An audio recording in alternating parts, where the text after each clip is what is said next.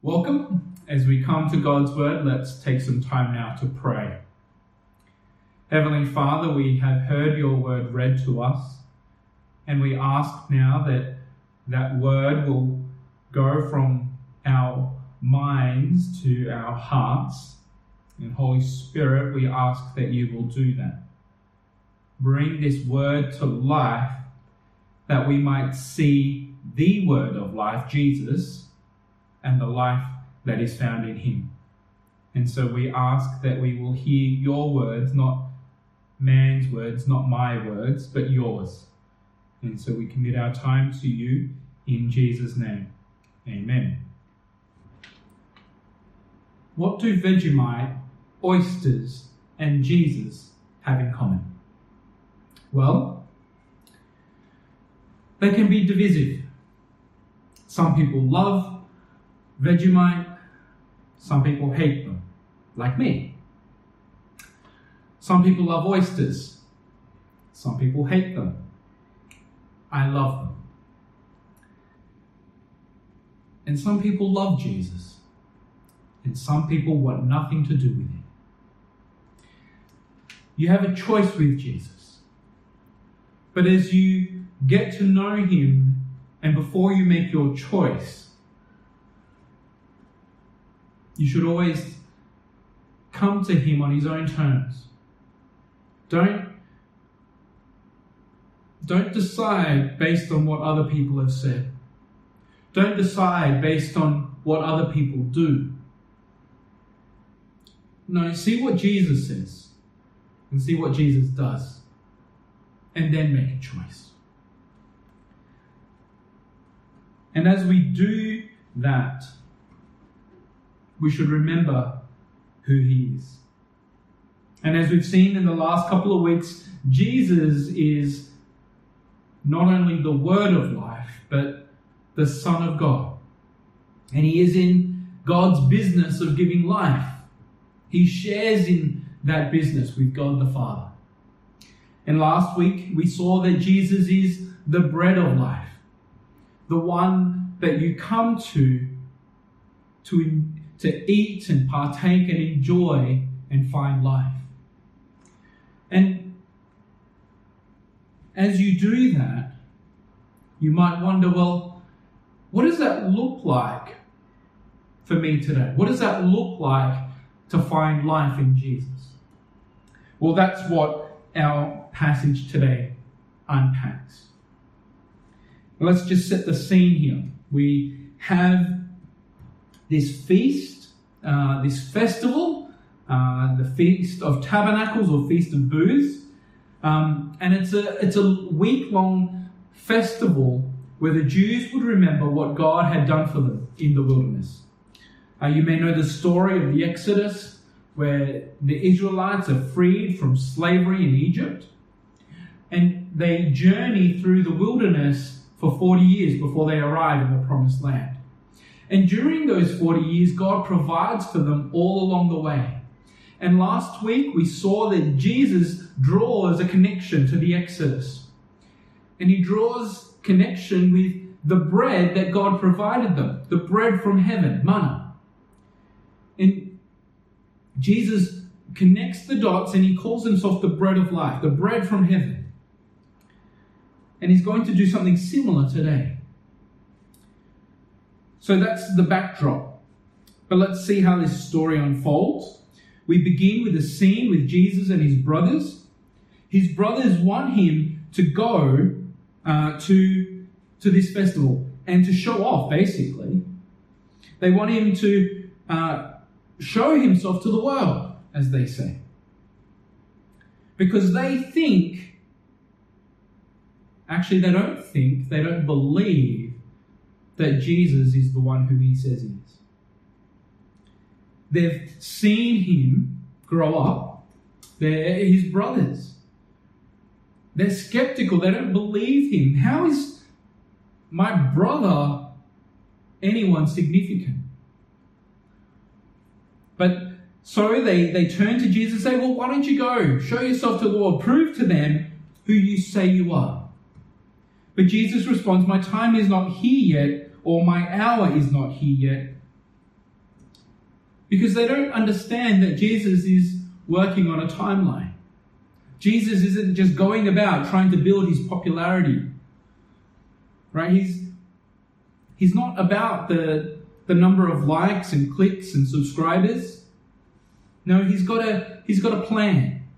And he's going to carry out that plan in his own time. So after this discussion, he stays back. The brothers go to the festival like good Jews do. And during this festival, the crowd is looking for him. And we're told that Jesus does go to the festival, but not publicly, but secretly. Jesus still goes, but he goes on his own terms, in his own time. And so he goes. And it's only halfway through the festival, verse 14, that Jesus shows up in public. So it's a week long. He shows up in the middle of the week, and there he begins to teach. As he does that, he causes a reaction. He causes a response from the crowd. Because those who hear him are amazed and ask, how can this man get such learning without having been taught? No one knows where Jesus has been taught. They know all the master rabbis, they know all the good teachers, but Jesus isn't one of their students. So how is it that he can teach so well? Well, Jesus unpacks where his learning comes from, and in doing so, he divides the crowd. Right? We see what unfolds, and we see that he divides the crowd. Some think he's crazy, but some are amazed, and some put their faith in him. Well, in all of this, the Jewish leaders haven't yet stepped up to the plate. They want to kill him. We actually see this in chapter 5. They want to kill him because of his actions. Right? He heals a man on the Sabbath. He claims to be equal with God. And so they want to kill him. But they haven't laid a finger on him yet. But then the crowd starts to respond and react. And they start saying things like, is this really the Messiah? Is this really the Christ? And because of that, the crowd stirs up the leaders to respond. Because now, well, they can't just let this man go about freely. Because now it brings into question their authority. And so we're told that the Pharisees and the chief priests sent guards to arrest him, verse 32. But even this collection of guards are divided. This representative of Jewish leaders are divided. And we see this at the end when the guards return. The Pharisees and chief priests ask, why didn't you bring him in? And the guards reply, no one ever spoke the way this man does. And see, one of the things about this story is that it shows that Jesus divides. Like Vegemite and oyster, Jesus divides opinion. Some love it, some hate it. And we see in the crowd this division, we see in the leaders this division, and that's what Jesus does. But why does he do that? Why does he divide people? Well, let's go back to the beginning where he's talking with his brothers. He says in verse 7, the world cannot hate you, but it hates me. Why? Because I testify that its works are evil. Right? The brothers don't get this. They don't understand that Jesus is in the business of giving life. But in the business of giving life, well, one of the things that Jesus does is have to remove things that take away life. And one of those things is this evil, this brokenness, this sin. See, in order for Jesus to give life, he has to take away sin. He has to remove sin out of the picture in order for people to find life. But because of that, people are going to hate him. People are going to reject him. People are going to turn their backs on him. Because see, what Jesus will do is he's going to challenge people's way of life. He's going to challenge people in what they value in life. He's going to challenge the status quo. And that's what he does. Because as we see through this story, there are those who hold on to this religion. Right? Jesus uses the example of his healing on the Sabbath. Right? He talks about the law from Moses. And people want to do the ritual. They want to do the religion. They want to follow a formula and think that will give them life. Right? They want to earn. We saw this last week. Right? People came to him and said, how do I earn this life? But Jesus says, no, you can't do that. It doesn't work. And then we have the Jewish leaders, these elites of society who have authority and power, who hold on to this culture that they have. And because Jesus challenges that, they want to kill him. Now, it may not be so extreme for you and me, but see, Jesus will still do that. Jesus is going to challenge you and me in the way that we seek life. Where do you seek to find life? Where do you seek to earn life? Or what are you holding on to that you think will give you life? It might be your work or your potential career, or it might be your relationships, it might be your families, it might be your kids, it might be your material possessions. It might be the hobbies that you enjoy. It might be the things. What is it? What is it that you think will give you life? What do you think that it is that will give you meaning and purpose? Is it the number of people who like your posts on social media, who follow you, who comment on your things? Is it the praise and approval that you get from people at work? Is it the success of your children? Is it the religion that you have of coming to church and doing church and faith? And what is it that you think gives you life? Because see, if it's not Jesus, if it's not of Jesus, Jesus is going to challenge that. And he's going to put you in a corner where you need to decide. He's going to put you in a difficult spot to decide, where do I get life? I've got Jesus here and all this stuff here.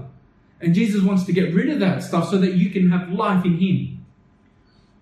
But if you don't get that, or if you don't like that, Jesus doesn't seem all that appealing. And as he says here, you might hate him. But how can you trust Jesus?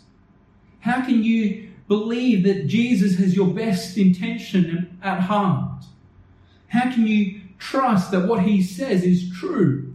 That this life that he's offering you will truly satisfy? Well, Jesus teaches. As he appears at the festival, he teaches, and people are amazed. And this is how he responds. My teaching is not my own. It comes from the one who sent me. That's God the Father, the one who is in the business of giving life. And anyone who chooses to do the will of God will find out whether my teaching comes from God or whether I speak on my own. And this is the thing to pay attention to, right? Verse 18, whoever speaks on their own does so to gain personal glory. But he who seeks the glory of the one who sent him is a man of truth. There is nothing false about him. Let's not even talk about Jesus for a moment. Let's talk about listening to me. why should you listen to what I am saying? Well,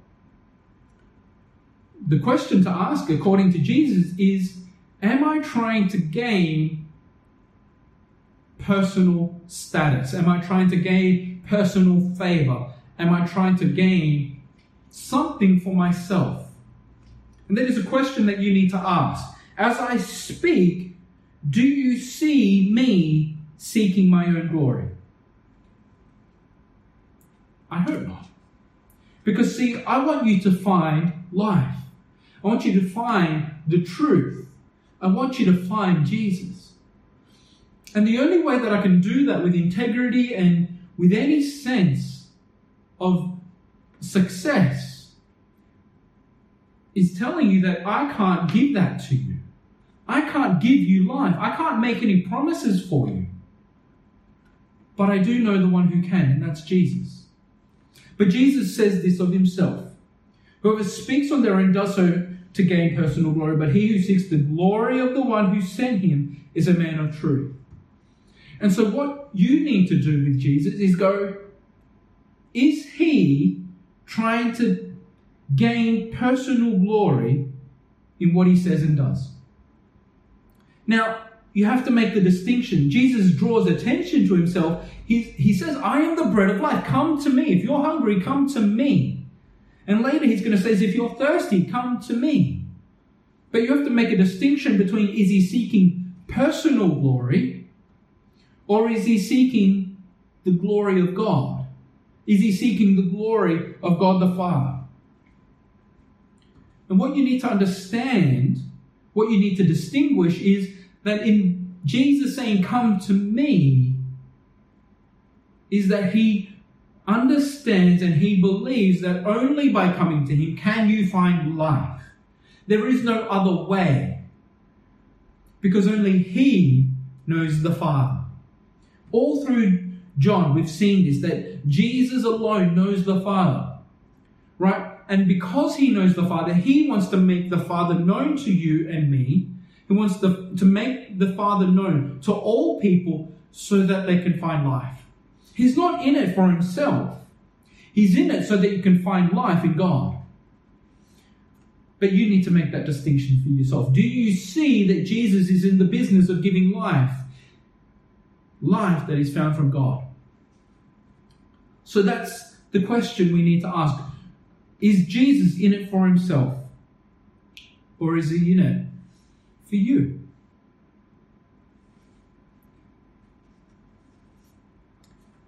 So Jesus, he turns the question around. He puts the decision in our hands. Am I trustworthy, he says. Can you trust me? Because if you can, I can offer you life. How do we get that life? Jump down to verse 33. Jesus said, I am with you for only a short time, and then I am going to the one who sent me. You will look for me, but you will not find me. And where I am, you cannot come. And again, we're reminded that Jesus is thinking on a different timeline. Jesus is thinking about life on different terms, because no one understands him. Right? Verse 35, we see that they're confused. They don't understand what he says. But what is Jesus talking about? Well, Jesus says, I am with you for only a short time. And if you know the story of Jesus' life, well, from the moment he shows up on the public scene, he's only around for 3 years. That's not a long time. 3 years is not a long time. And then what's going to happen? He says, I am going to the one who sent me. You will look for me, but you will not find me. And where I am, you cannot come. Jesus is talking about the end of his earthly life. The end of his earthly life is marked with death. It is his death on the cross that will give us life. Because it is in his death that he does away with the brokenness, with the evil, with the sin of the world. Right? It is on the cross that in giving his life, Jesus is able to offer life to you and me. I am going to be with you for only a short time because I am going to the cross. And then after that, I am going to the one who sent me. What will happen is Jesus will die. He will rise from the dead, but he won't stick around. No, he is going back to God the Father. He is going back to heaven to be with God the Father. Now, he says something interesting. He says, where I am, you cannot come.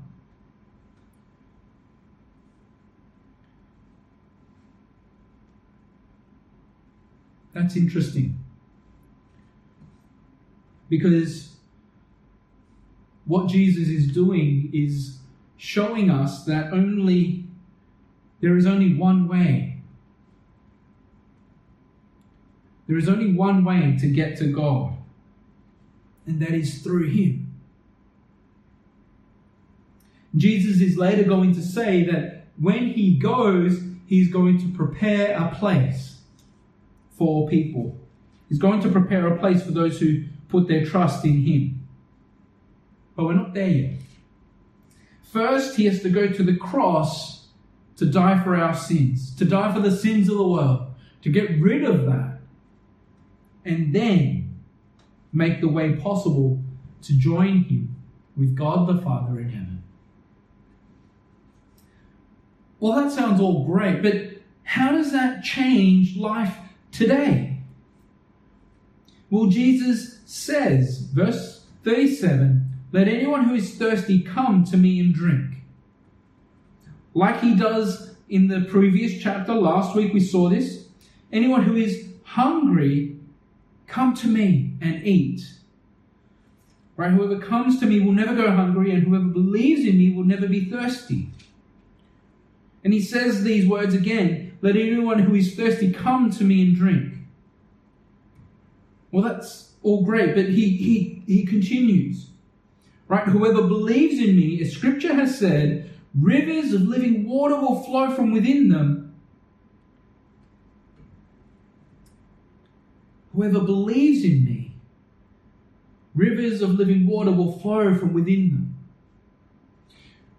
What Jesus is saying is that when you believe in him, there's this spring that wells up. There's this fountain that wells up, and it satisfies your thirst, satisfies your hunger for life.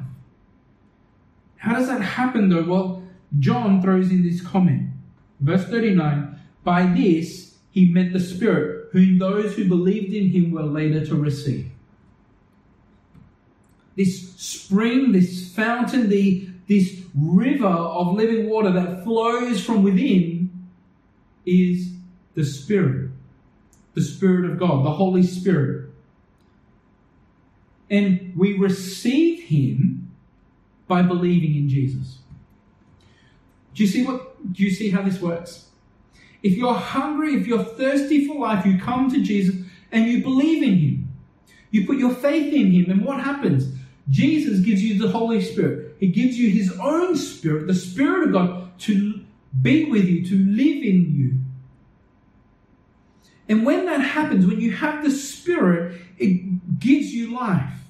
It's like a spring, it's like a fountain that just wells up and it overflows with life. But that first step is to believe and to trust in Jesus. And when you do that, you have this Spirit that's like a fountain, that's like this spring. And it's the phrase here is rivers of living water. You imagine a single fountain, and you're pumping rivers of water through that. It's going to shoot jets of water. Right? This isn't just a trickle of life. No, this is a spring. It's overflowing with life. That's what the Spirit is meant to do. When you believe and trust in Jesus, it's meant to overflow with life. Now, Jesus is building this image. But he's remember that the backdrop here is this festival of tabernacles. And it's a festival that celebrates God's provision for people in the wilderness, the Israelites as they go through the wilderness. And we read about this in Exodus 17. Okay, and back there we read that the people have come to Moses, who has led them out from Egypt, out of slavery, and they're in the wilderness and they're thirsty. Right? God has given them bread from heaven to eat. He's satisfied that, but now they're thirsty. And as they're going through, they start quarreling, they start arguing and grumbling to Moses. It's like, why did you bring us out of Egypt to make us and our children and livestock die of thirst? Now here's the strange thing. They've just seen God provide for them daily bread from heaven, and they're grumbling to Moses, we're thirsty, we want water. And they're grumbling about this. Just hold on a second. Here God has given them bread and they're complaining about thirst. Moses turns to God and says, what do I do? Well, God instructs Moses to strike a rock nearby, and out of this rock flows water. And I can imagine for some it was living water. It was a fresh breath of air to see water and to think, we're not going to die. But see, I think it gives us this illustration that we can have Jesus. We can know Jesus. We can even say that we believe in Jesus. But the question is, do you trust Jesus? Do you trust that God, who has sent Jesus, his own Son, to give us life, will do that? Will you trust that Jesus, who says, I am the bread of life, to give you life? Do you trust that Jesus who says, I will give you the Spirit, who will be like rivers of living water to quench your thirst for life? Do you trust him?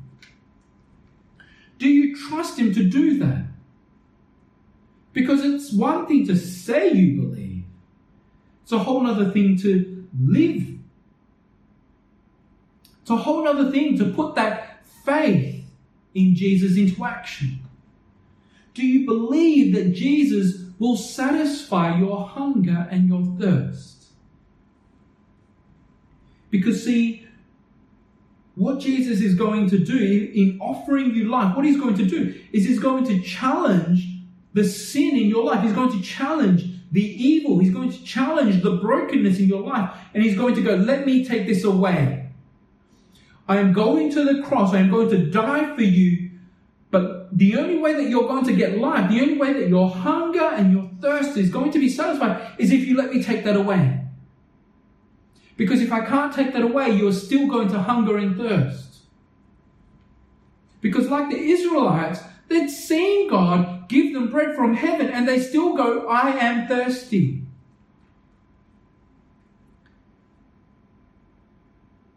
Do you hunger and thirst for life?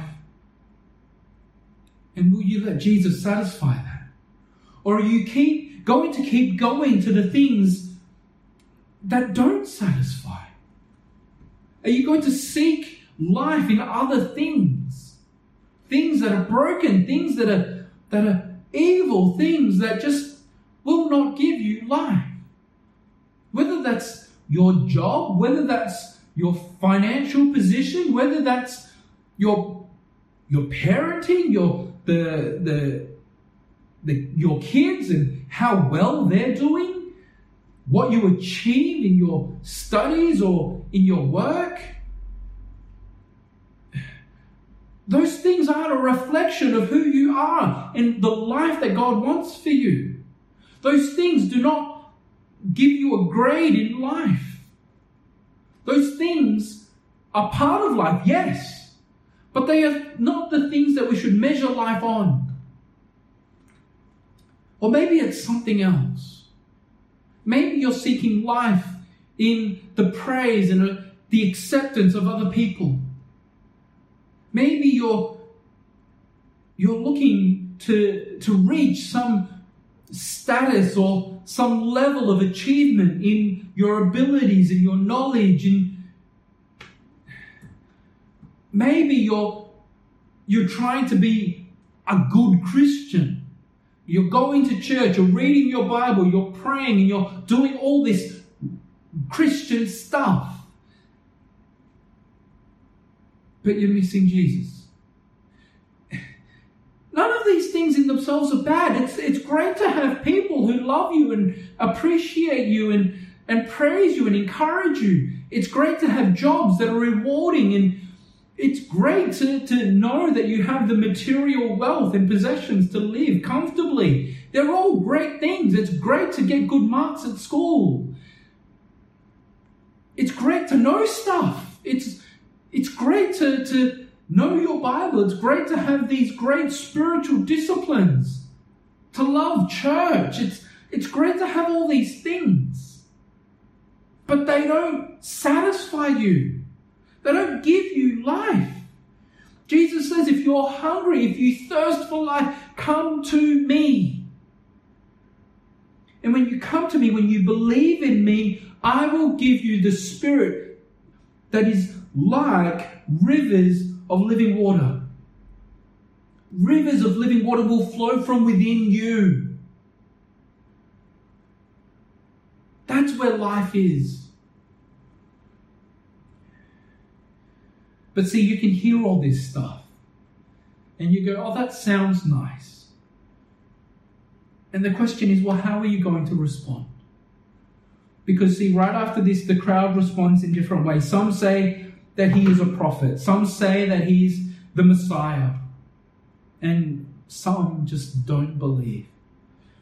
See, maybe you think that Jesus is just a good man, a good teacher, and you can learn some good morals and ethics and values for life. And maybe for a time you go, hey, I'm succeeding at life. Look at how good I am. But at some point you're going to burn, you're going to crash, and you're going to realize, actually, I'm not that good. I can't keep this up. This is tiring. This is frustrating. And I've heard the frustration. In this time of isolation, people are doing their best to protect themselves and protect others around them. And they're doing the right things. They're listening to the government. They're protecting themselves and others. But then they go and do the essential things, like go to the shops, and they just see people flaunting these restrictions.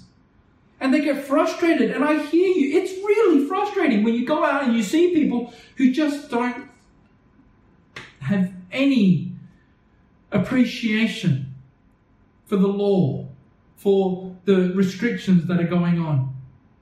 It frustrates me when people just speed past and have no consideration for the people around them. And there's a rightness to that. It's not self-righteous necessarily, but there's a righteous attitude that we should have about life. But what we have to understand is that in itself is not life. That in itself does not give life. Right? You can follow the rules, you can follow the law, just like these Jews do. But it's not going to give you life.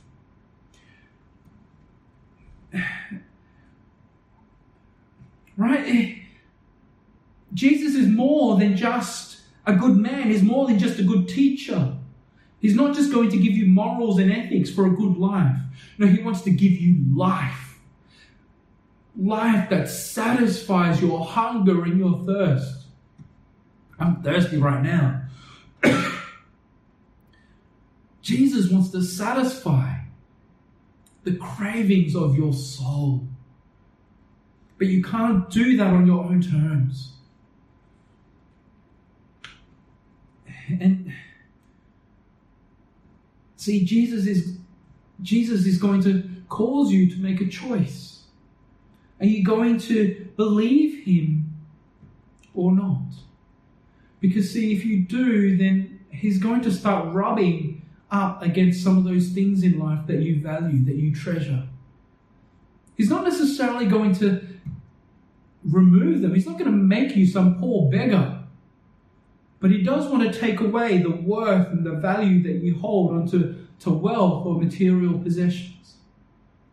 He's not going to take away your friends and your family. But he might cause you to realize that's not what you should be seeking. It's not the relationships that make you, that give you life.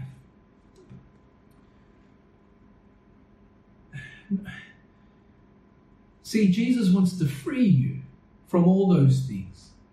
And whatever it is that you hold on to or that you're seeking to find life in, Jesus wants to set you free.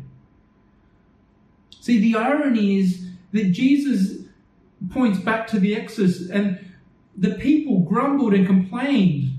And they point back to Egypt and they say, why are you taking us away from this so that we can die from hunger and thirst? But what you have to remember is that hunger, that the food and the drink that they had in Egypt also came with slavery. And while we may not have physical slavery, there is the slavery to sin. And Jesus wants to free you from that. And you might go, but I was satisfied. I wasn't hungry. I wasn't thirsty. And Jesus says, that might be true, but you were a slave. You were a slave to sin. And Jesus wants to go, I can offer you food and drink without the slavery. I can offer you life without the slavery. And he wants to set us free. And he does that. He does that by going to the cross. Right? He says, I am with you for a short time and then I am going to the one who sent me. And he's pointing forward to the cross when he will go and die for you and me. Where he will shed his blood, where his body will be broken. And last week he says, eat my flesh, eat of my body, drink my blood, and find life.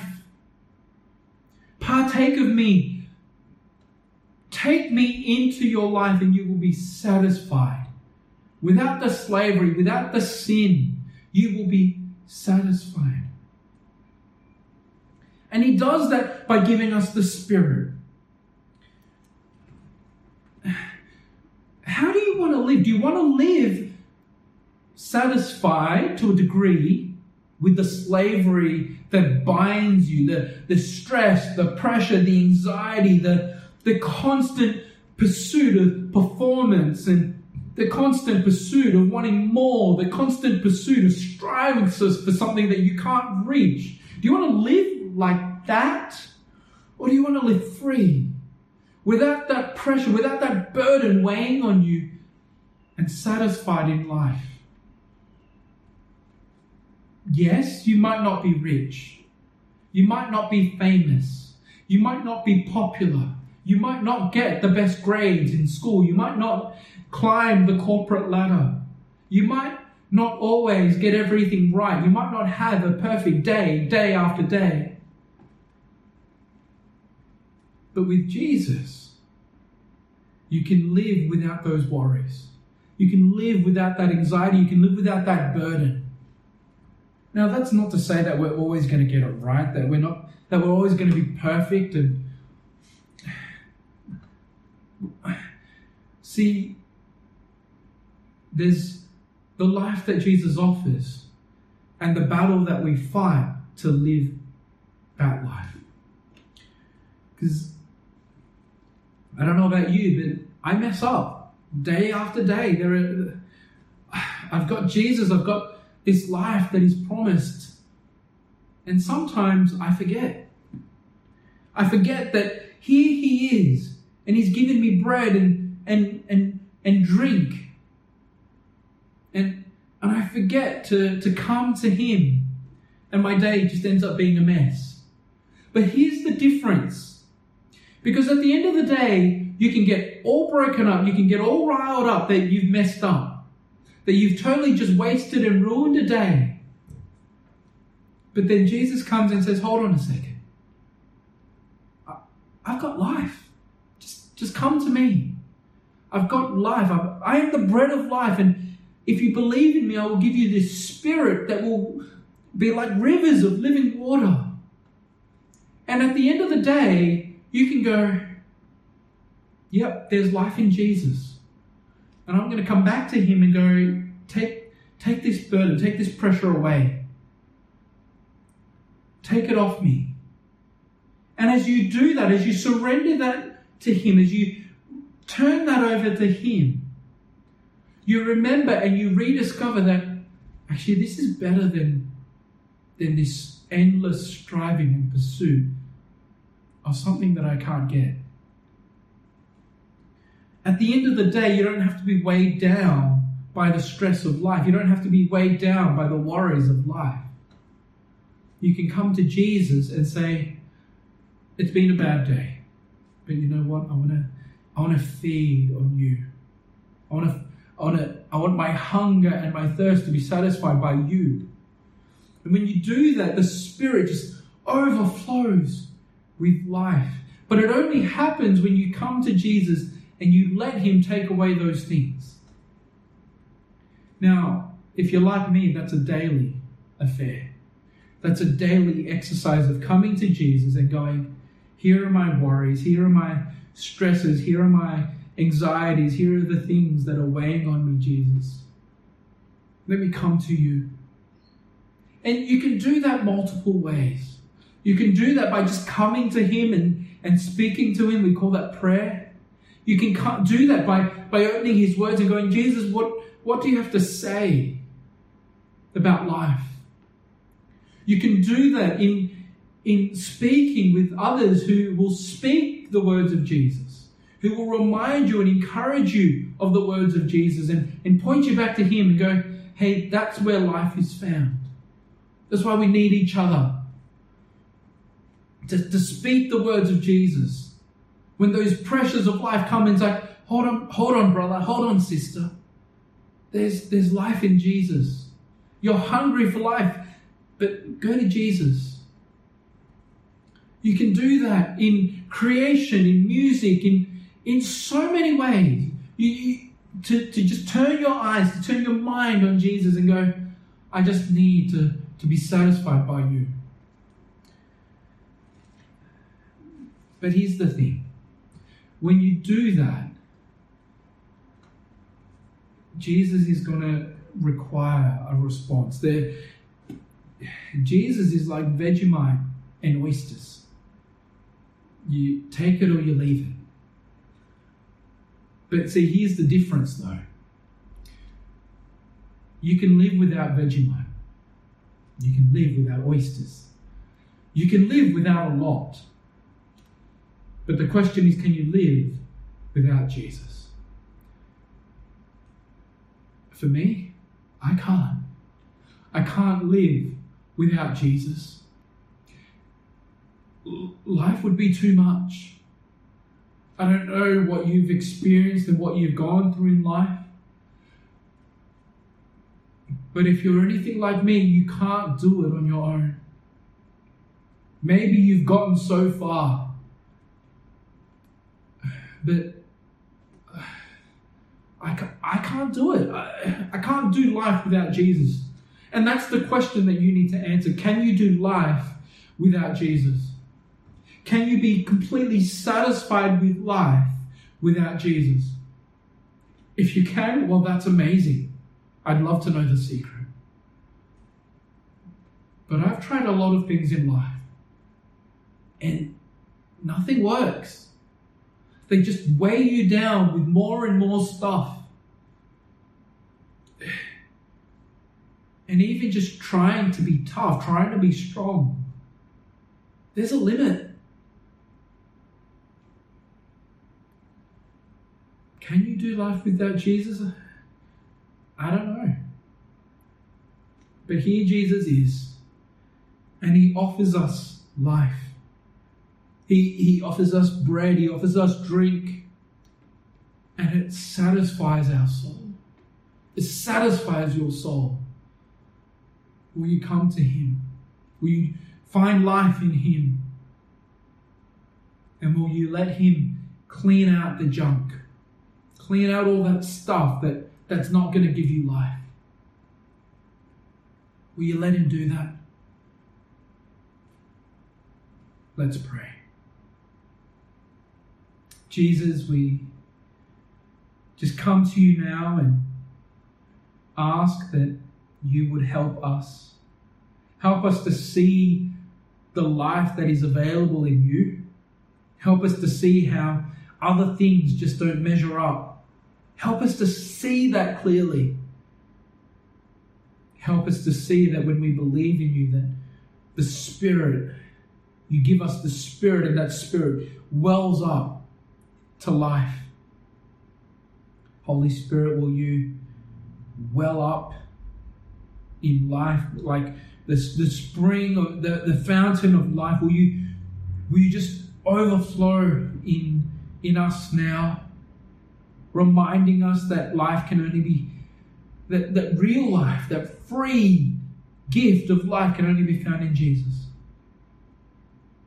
And Father, we thank you that in your goodness and your faithfulness that you have made that available to us in Jesus. And we just ask that you would open our eyes to see that. And we just commit it to you now in Jesus' name. Amen.